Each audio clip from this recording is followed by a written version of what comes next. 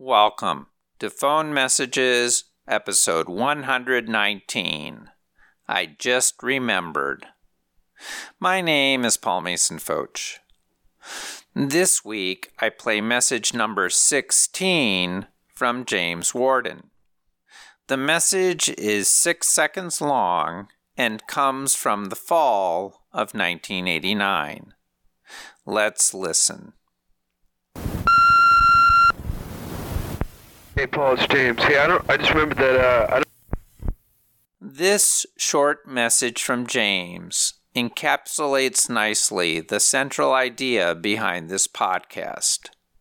I just remembered.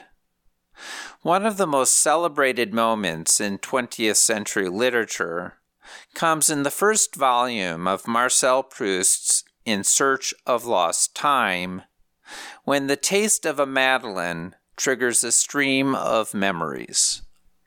In a similar way, my intention in this project is to trigger memories, but with a technological device that Proust lacked. An answering machine message that provides a unique audio window through which to construct the past.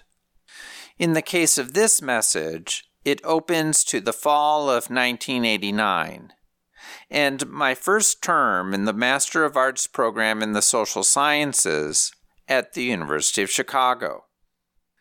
The most memorable class from that time was Anthropology 428, Structure and History, with Marshall Sahlins. In his 1972 book, Stone Age Economics, which I read as an undergraduate, Sahlins notably upended popular images of hunter-gatherer societies by arguing they have more leisure time than modern societies. His brother was Bernard Sahlins, the founder of Chicago's Second City, which was the source for many Saturday night luminaries, from Bill Murray to Tina Fey. Thus, it makes sense that as a teacher, he was a brilliant comedian. Throughout his lectures, Sahlins frequently dropped one-liners, many in French. Even when students didn't understand the joke, he was such a great performer, we all laughed. One of the lines that has stuck with me over all these years came in his discussion of Claude Lévi-Strauss, whose structuralism Sahlins both built upon and critiqued. First, we must stand on the shoulder of giants, Sahlins said, referring to Lévi-Strauss.